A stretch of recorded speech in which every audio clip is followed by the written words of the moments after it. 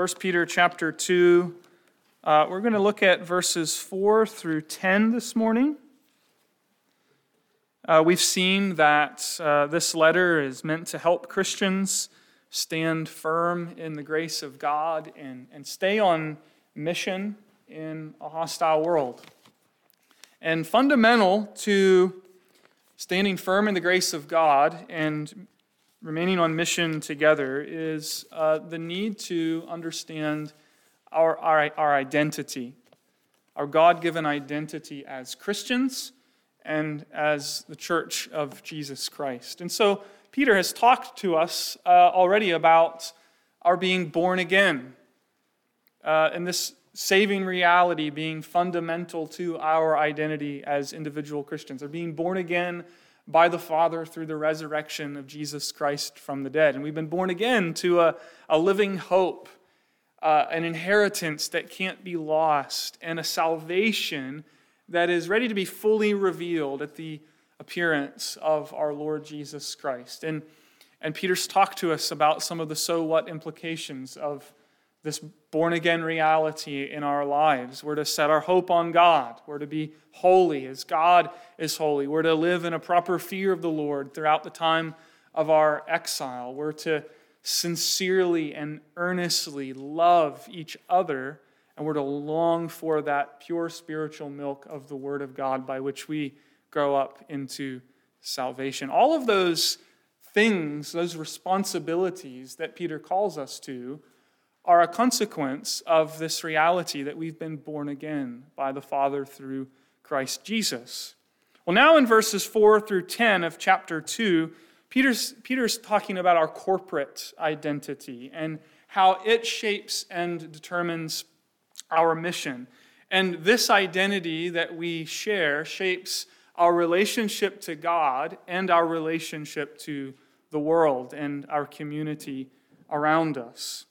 Now, before we read the text, I want you to understand what Peter's doing in this passage. Here's the structure, if you like, of this passage. Peter tells you about Christian identity, our corporate identity, and then he gives you a purpose statement. So this is who you are, and this is the implication of who you are. You are this, so this. And he does that 2 times in these verses. The first time is in verses 4 through 8, when he tells us that we are a spiritual house and a priesthood, so that we can offer spiritual sacrifices to God through Jesus Christ. That's the first thing.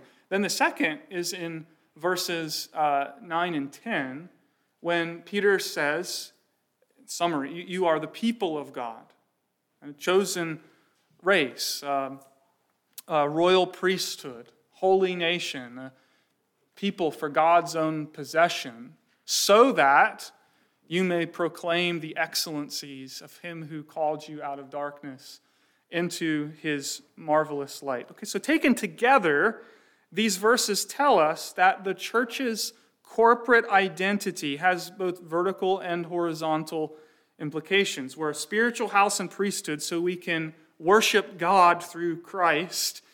And we are the people of God, so that we can proclaim, as we'll see, with our lips and with our lives, the mighty saving deeds of God.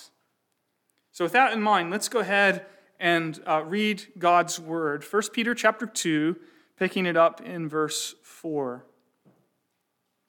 As you come to him, that is Christ, a living stone, rejected by men, but in the sight of God, chosen and precious, you yourselves, like living stones, are being built up as a spiritual house to be a holy priesthood, to offer spiritual sacrifices acceptable to God through Jesus Christ.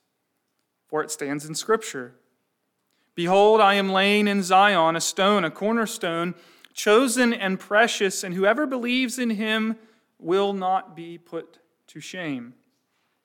So the honor is for you who believe, but for those who do not believe, The stone that the builders rejected has become the cornerstone, and a stone of stumbling and a rock of offense. They stumble because they disobey the word as they were destined to do. But you are a chosen race, a royal priesthood, a holy nation, a people for his own possession, that you may proclaim the excellencies of him who called you out of darkness into his marvelous light. Once you were not a people, but now you are God's people. Once you had not received mercy, but now you have received mercy. We see what Peter is doing here at the start of our passage. He's taking us to a construction site, giving you a hard hat, and he takes us to this building site where God himself is the builder. And God is like a master mason shaping these different stones to fit together as he raises up this temple for his own glory. The house he's building, Peter says, it's made of living stones. Isn't that a fascinating image? Of people who, as we'll see, have come to Jesus and are coming to Jesus together. He makes them to belong. He fits us together. And we're built together on the most important stone of all, a stone that is precious in God's sight. The cornerstone. You know, in the ancient world, the cornerstone was so important in the construction of an edifice because every other stone took its place and shape from its relation to the cornerstone. And Peter says this cornerstone is Jesus Christ. On him, God is building a house made up of living stones, people made alive through Jesus Christ by the good news that has been preached to them. And so God is building this house made up of stones of all different shapes and all different sizes, but they are formed and fitted together to be one holy habitation for God. And they're constructed to form a holy priesthood who, inside this spiritual house, offer spiritual sacrifices to God through Jesus Christ. Now, Peter gets all of this imagery, this description of the church from the Old Testament. That's why he goes on to quote Psalm 118, Isaiah 28, verse 16. Before that, Isaiah 8, verse 14. To say to us, Jesus is the living cornerstone, chosen and precious to God, and we in him are living stones, fitted to him, and as we're joined to him, we're fitted to one another to form a dwelling place for God where God is glorified in worship. So let's understand, let's consider this first aspect of our identity in a bit more detail. That's the big picture, right? A spiritual house and a priesthood, so we may worship God through Jesus. But let's look in closer detail at verses 4 through 8. And just ask, first of all, how does this happen? How is this spiritual reality brought about? And Peter begins by telling us in verse 4, this happens as you come to Jesus. See that?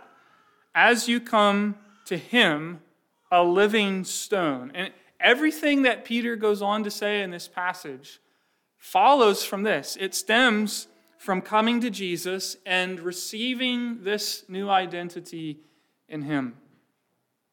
Now, Peter says something here that I don't want you to miss. You'll have to remember from last week, and if you weren't here, let me tell you. In the last passage that we looked at, Peter alluded to Psalm 34, verse 8, when he spoke about tasting the goodness of the Lord. Remember, he talked about how we taste the goodness of the Lord, and the means by which we do that is as we receive that pure spiritual milk in the ministry of the Word. Well, what's fascinating is as Peter goes on in chapter 2, he still has Psalm 34 in mind. He's still relying on the vocabulary of Psalm 34. The Greek translation of Psalm 34 goes on to say, "Come to him, come to the Lord, and be enlightened, and your face will never be put to shame." You hear that? Come to him, come to the Lord, come to the God of Israel, the God of Abraham, Isaac, and Jacob. And what's Peter saying? He's saying, you come to the Lord by coming to Jesus. You come to the Lord by coming to the Lord Jesus Christ. When you come to him, you come to God. But keep working with this. How do you come to Jesus, you might ask? I mean, how do we approach him? What's the nature of our coming to him? Well, Peter goes on to help us answer that in verses 6 through 8. Take a look. He says, "Behold, I'm laying in Zion a stone, a cornerstone, chosen and precious, and whoever believes in him will not be put to shame." And notice the language again. "So the honor is for you who believe, but for those who do not believe, the stone that the builders rejected has become the cornerstone, and a stone of stumbling and a rock of offense. They stumble because they disobey the word as they were destined to do." Now, there's a lot going on in those verses, but just focus on this one thing here of how Peter's explaining to us how you come to Jesus. We come to Jesus by believing in him. We come to him by faith, by trust. Whoever believes in him will not be put to shame. The honor is for you who believe. But notice as well, Peter mentions there are these other builders who reject the cornerstone. And so Peter is saying that there are really two responses to Jesus. Either you trust in him or you trip over him. To use the language that Peter's working with here, either you come to him and believe in him or you stumble over the rock of offense. Those who trust him are being built up into this spiritual house that God is constructing for himself. And so a question we need to ask ourselves as we work through this passage is, have I come to Jesus? Have I come to Jesus? You know, you can come to a church building without coming to Jesus. Have you gone to him, believing in him? You know, we're a bunch of sinners. We remind ourselves of this. We confess this every week when we worship together as we confess our sin. I hope you understand part of the function of our corporate confession is together we're saying we are a bunch of rotten sinners, guilty before God outside of Jesus Christ. But God has given his son Jesus to keep the law that we've broken, the law that we could not possibly hope to keep, and to pay the debt of our sin that we could never possibly repay. So God has provided the perfect Savior, and he's there for you and me, but we must come to him. We must abandon self-reliance. We must give up on life lived on our terms, our own way, and we must come to Jesus and trust in Christ alone. And so we're built together as a spiritual house, Peter's saying, as we come to Jesus, and that coming to Jesus by faith, you need to recognize as well, is something that we do continually.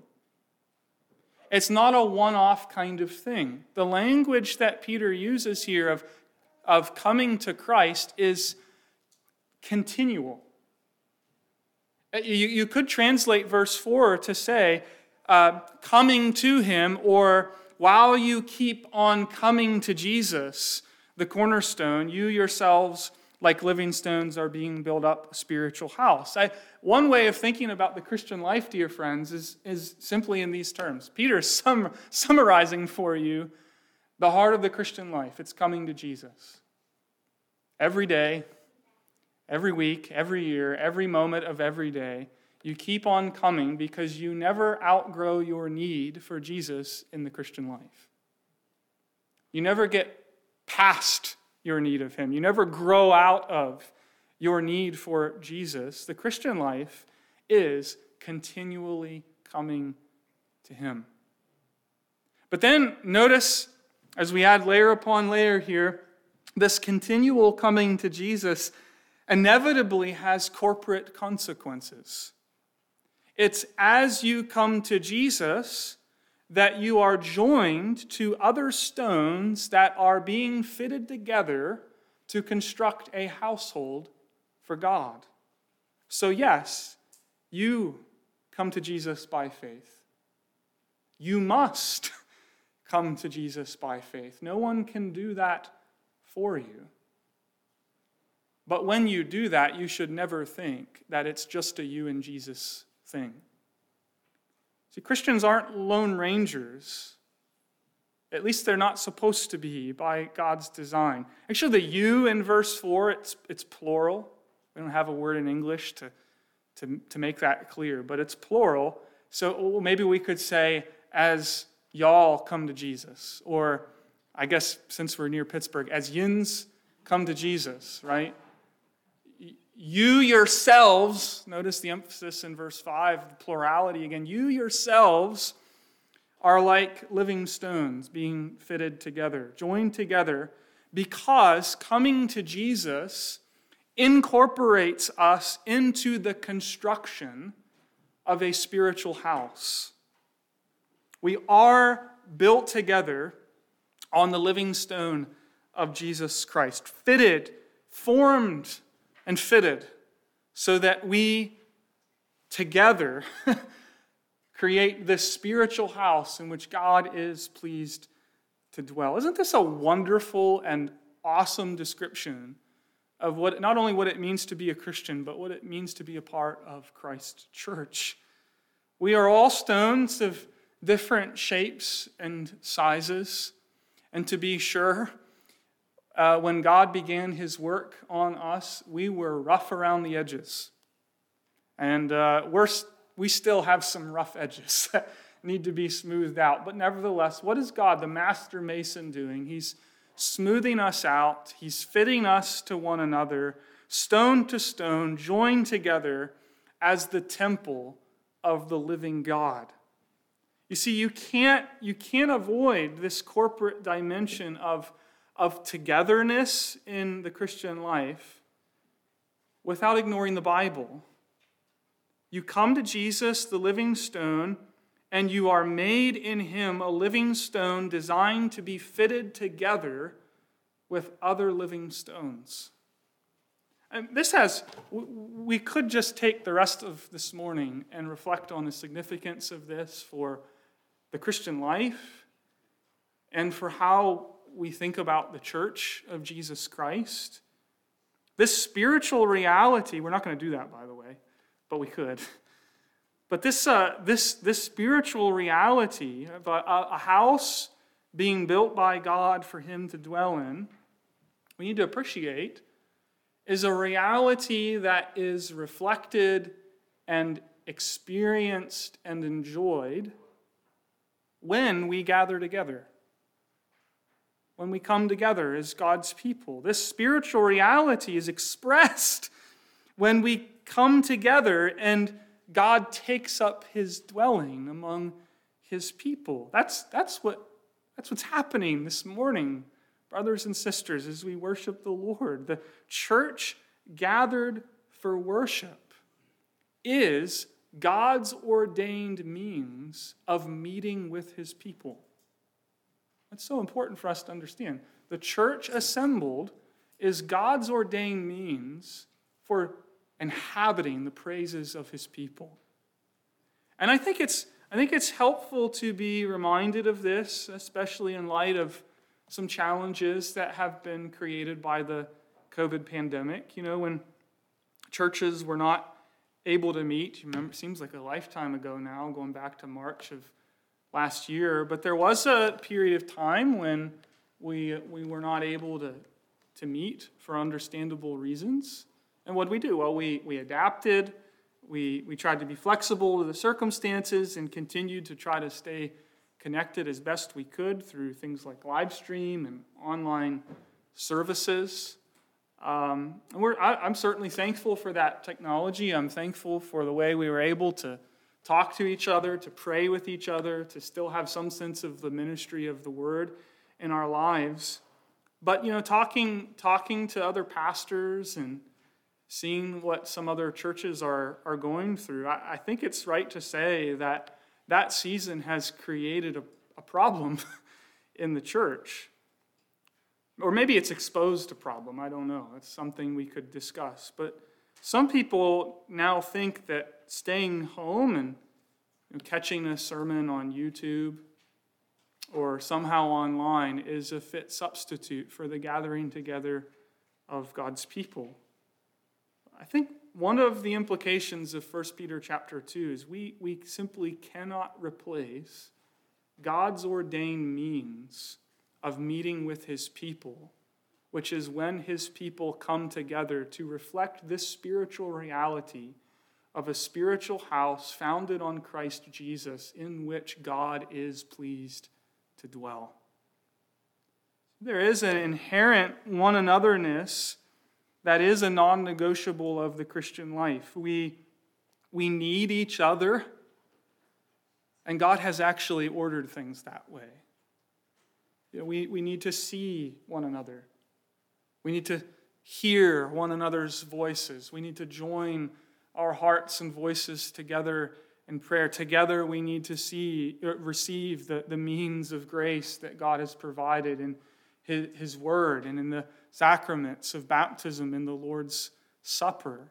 We need these things for Christian growth, and they're inherently corporate, not individualistic.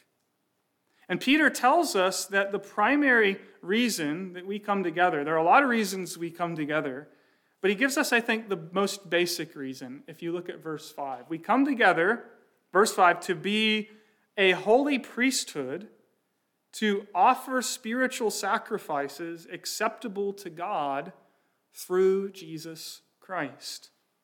Okay, so we're living stones fitted together as a dwelling place for God, and that leads Peter to talk about what happens in that spiritual house. We're not just a place where God resides, we are a priesthood who offer sacrifices to God. And this is one of the ways Peter is telling Christians to think about themselves as a church, as a congregation, as an assembly. Now you might be thinking, when you hear the language of priesthood, hang on a second, I thought most Protestants, and especially Reformed churches, did away with the priesthood. Well, in one sense, that's absolutely right. During the time of the Reformation, the church sought to reform the offices of the church according to Scripture and got rid of clerical orders. So there's no office of priest in that sense in the church today. And that's right, that's biblical. Why is that biblical? Because Jesus Christ is our high priest, who by the sacrifice of himself has made atonement for sin once and for all. So we don't need the office of priest any longer. But I think a sometimes forgotten teaching of the Bible is that there is a sense which we might call the general office of priest. You've probably heard people talk about the priesthood of all believers before. And Peter is telling us that if you're a Christian, you belong to this priesthood, which is called to offer spiritual sacrifices acceptable to God through Jesus Christ. And we offer these spiritual sacrifices, notice, in this spiritual house made up of living stones, as those stones are fitted together, as the people of God are joined together. But what are these spiritual sacrifices? That's a question we have to ask. What are the spiritual sacrifices that this priesthood offers to God through Christ? It's pretty clear that Peter is thinking here in Levitical terms. He's got the book of Leviticus in view and the role of priests among the people of God in the Old Testament. And one of the things we have to understand is that in the sacrificial system of Leviticus, there are, broadly speaking, two types of sacrifices. There are sacrifices for sin and atonement. As we just said a moment ago, those sacrifices pointed to and anticipated the once-for-all sacrifice of the Lamb of God, our great high priest, Jesus Christ. But there's another kind of sacrifice, the sacrifices of praise and thanksgiving that were to be offered to the Lord in the tabernacle and later in the temple. And we need to realize this is what Peter, I think, is talking about, that this is the task and calling of this priesthood in the household of God. Peter is relying on the book of Leviticus, of all books, the book of Leviticus, to tell us that the spiritual sacrifices of praise and thanksgiving are why God has brought us together and is building us up into a house for him to dwell in.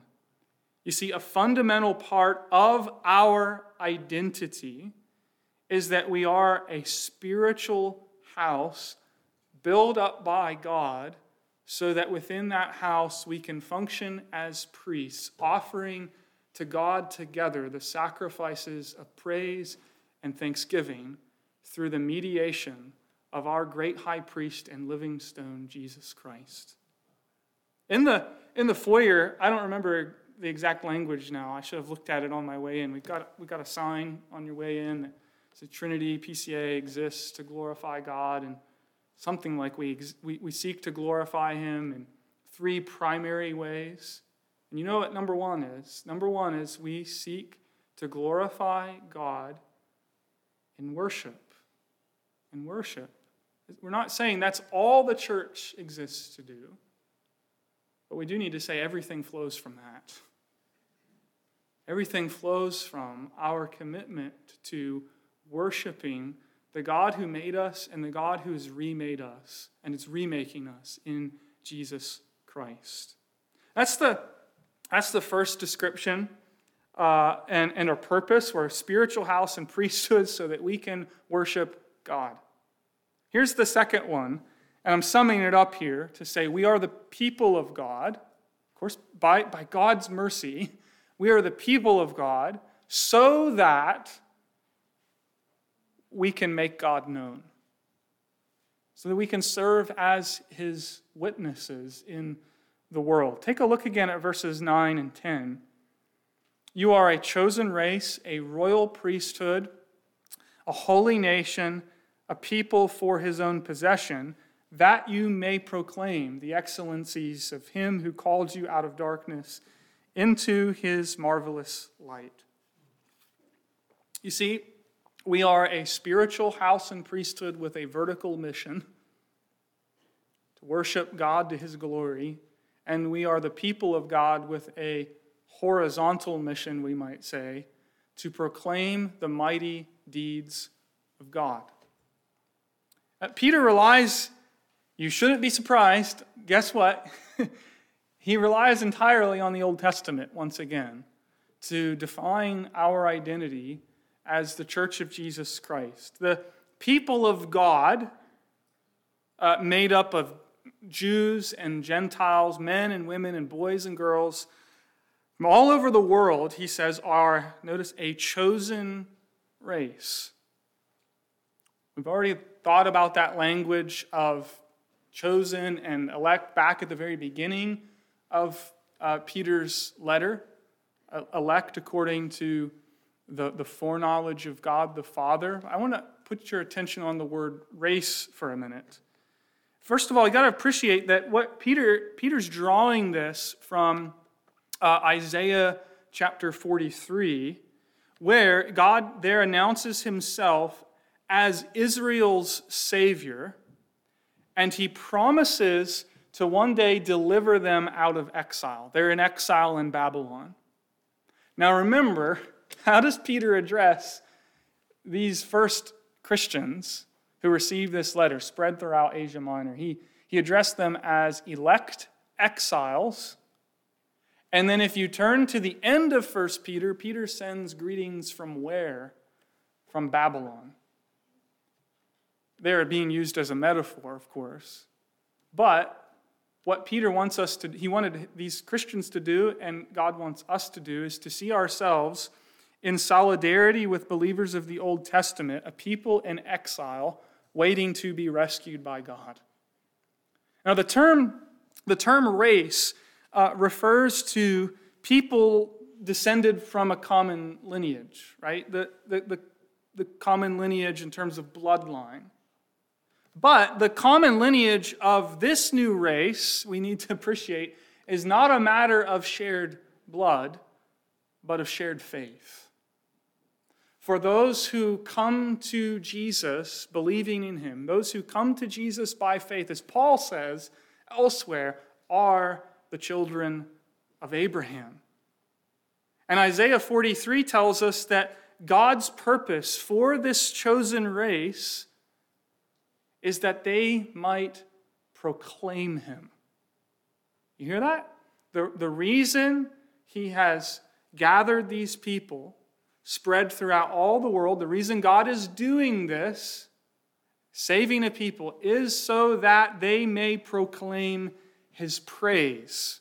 That's what Isaiah 43 says. So we are a chosen race delivered by God to declare his wondrous deeds. That's what Peter's telling us here.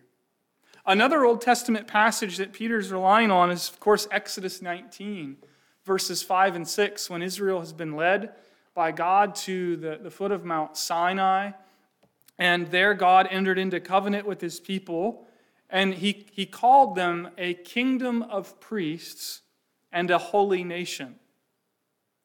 And here I think Peter is helping us to understand that our bearing witness to the world, our relation to the nations around us, is not merely a matter of what we say. It's not merely a matter of proclamation. It's also a matter of how we live our lives. It has to do with our conduct as well as our speech. And I think that's what Peter is seeking to draw out here with this language of kingdom of priests and holy nation.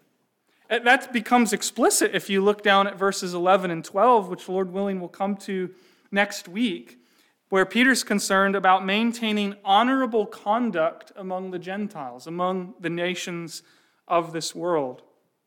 So think first here about kingdom of priests, a priesthood.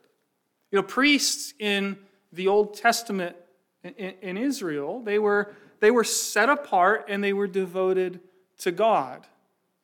And Exodus 19 is saying that the nation of Israel as a whole is a priesthood in this sense. They're set apart from the nations of the world, devoted to live before and unto God. And in that way, God's own image would be reflected to the world. That was God's intent in creating this new nation and placing them among the nations of the world. That's why I think that the title Holy Nation only serves to reinforce this. We're a new nation among the peoples of the earth. Really a new humanity is what Peter is talking about here, a people set apart by God for God. And this also has all kinds of practical implications. Just think with me for a minute about how this might play out. It means, as a holy nation, that God's people, relying on his mercy and grace, are to live distinct lives as citizens of another kingdom that is not of this world. And as a result of that, it's at times going to create tension, friction for God's people living in exile here. That was certainly the case for the Christians Peter was writing to, spread throughout Asia Minor. He speaks about them enduring fiery trials. You might know this, but if not, it's good to understand this, that early Christians were accused of being traitors and atheists. That's why you look at the earliest Christian apologetic texts written by Christian theologians and philosophers. They're making arguments that Christians are actually the best of citizens because they honor the emperor, they obey the law, they pay their taxes, they don't cheat people, they're faithful in their dealings, they're just, they're not insurrectionists. Those were the arguments of the early Christian apologists because Christians were being accused of being traitors of the empire and atheists. Now, why were they being accused of that? Well, not because they worshiped Jesus. I mean, what's one more God among many in a polytheistic society? They were experiencing this pressure because they were confessing that there is only one true God, and this one true God is known and worshiped in and through Jesus Christ. And you got to appreciate that in the Roman Empire, it was believed that social welfare and stability depended upon honoring the gods, right? Of serving these various religious forces. And so that also had implications for how people lived morally and ethically, because you couldn't separate out the civil and the religious and the moral. They were all intertwined in the Roman Empire. And so what happens when you have Christian communities who are saying no to the idols of the Roman Empire and confessing Jesus Christ alone as Lord? Well, of course, that has direct implications on ethics and morality and how Christians conducted themselves. And the Roman Empire at times saw that as a threat to the stability of the entire empire. That is why they were at times called traitors and atheists. And this kind of tension, dear brothers and sisters, is something that we can see run throughout history down to today. We can see as God's people seek to live as a holy nation among nations, that there is going to be conflicts at times. We can see it in our own society today, can't we? I think it's right to say that we live in a nation, we're citizens, most of us, of a nation that has embraced what could be called the ideology of the self, right? Where the self is king. The self is really God. And increasingly, the governing authorities support and endorse and even protect and defend the desires of the sovereign self. And that touches on all kinds of moral issues, doesn't it? When it comes to things like marriage, sex and sexuality, gender, marriage, and schools. I mean, all sorts of things. There's no area of life that's left unchecked. But the people of God, Peter's reminding us, are a holy nation that is called to not conform to the ever-changing spiritualities and moralities of this present evil age. Instead, as recipients of mercy, they bow the knee in submission to King Jesus and to the unchanging truth of God's word. And Peter's helping us understand, he's going to go on to help us understand this more, that this is a fundamental aspect of the Christian community making God known in the world. And so we have these two descriptions and this twofold mission that's vertical and horizontal, spiritual house and priesthood, that we might offer acceptable spiritual sacrifices to God through Jesus, and we're the people of God so that we may proclaim the mighty deeds of God with our lips and with our lives. But finally, as I've mentioned a few times here, notice how Peter grounds all of this, finally in verse 10, in the mercy of God. You look at that. Once you were not a people, but now you are God's people. Once you had not received mercy, but now you have received mercy. You see, because we have received unmerited mercy, we can praise and proclaim God together. Isn't that wonderful? We can do it because of God's mercy. And we should seek to do much for the Lord and give ourselves to the worship of his name and the glory of his name among the nations. But we need to remember at the end of the day, no matter what we do, it's all the fruit of God's mercy in our lives. This is one of the ways that Peter wants us to think about ourselves as Christians in a Christian community, that we are a people who have received mercy. There's another thing I think we've got to appreciate to really see what Peter is up to in this passage. Because, surprise, surprise, guess what Peter's doing? He's quoting the Old Testament.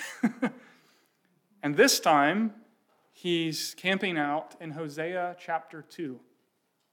Hosea chapter 2, verse 23, and he's applying it to the Christian community. Now, in Hosea chapter 2, the Lord speaks of a time when his royal priesthood and holy nation would be restored, because by that time, Israel had turned away from the Lord. They had gone the way of the nations surrounding them and indulged in all kinds of pagan practices. They had forsaken their bridegroom, their Lord, and their role as a holy priesthood, a royal priesthood and a holy nation. And so as a result, God no longer had a people who were living as his special possession among the nations. But God spoke through Hosea, promising a future restoration of the people of God, when the unmerited mercy of God would again form a people for his own possession, who would declare his mighty acts that brought them into existence. And so through Hosea, God says, I will show mercy to the unloved, and I will say to those who are not my people, you are my people, and they will say, you are the Lord my God. Well, brothers and sisters, do you see what Peter is, in fact, teaching us here? That this amazing promise spoken through Hosea is being realized in and through the church of Jesus Christ today. God's promised mercy and love are not limited to the people of Israel and Judah. His chosen race extends to the families of the earth.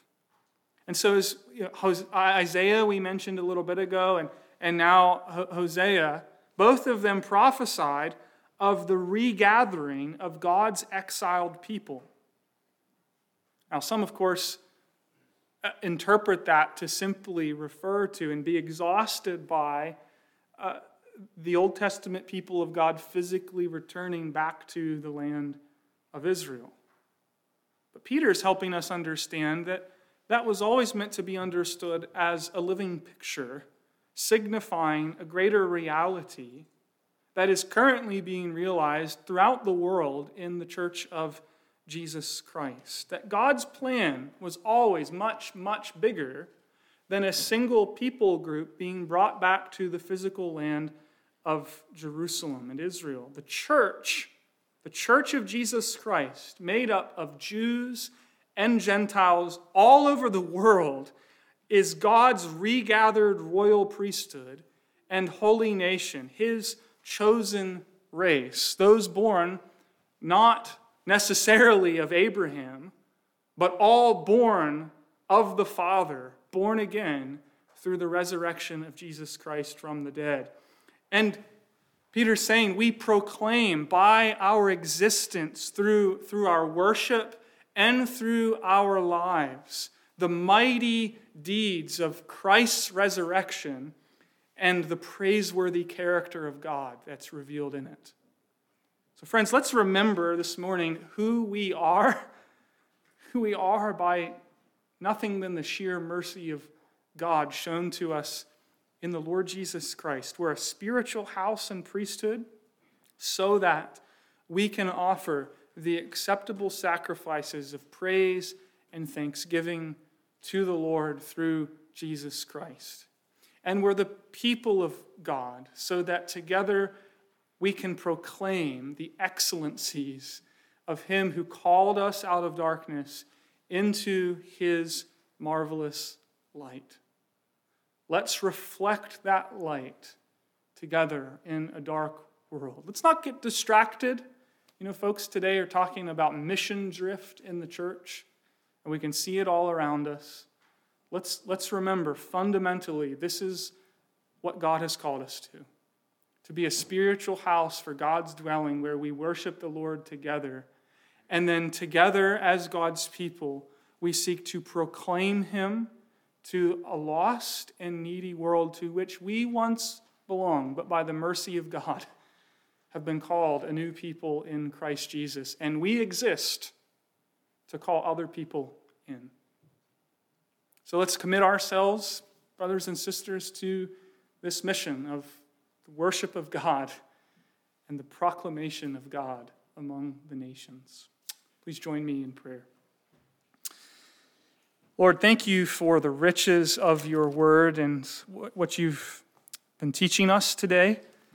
And we pray that by your word and by your Spirit, we would be conformed to this word, that it would transform our minds, how we think about ourselves, how we think about the church of Jesus Christ. Thank you for the privilege of belonging, of being a living stone that's being fitted together as a place for you to dwell.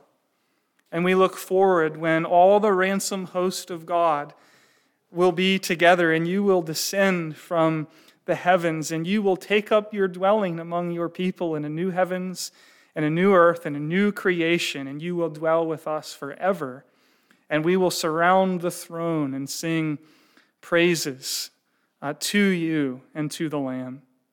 We thank you that you've called us to be your people, and we pray that you would keep us faithful in our calling and our mission to share the good news that you have given to us. Make us fruitful and useful in that work, for we ask all of these things for Jesus' sake.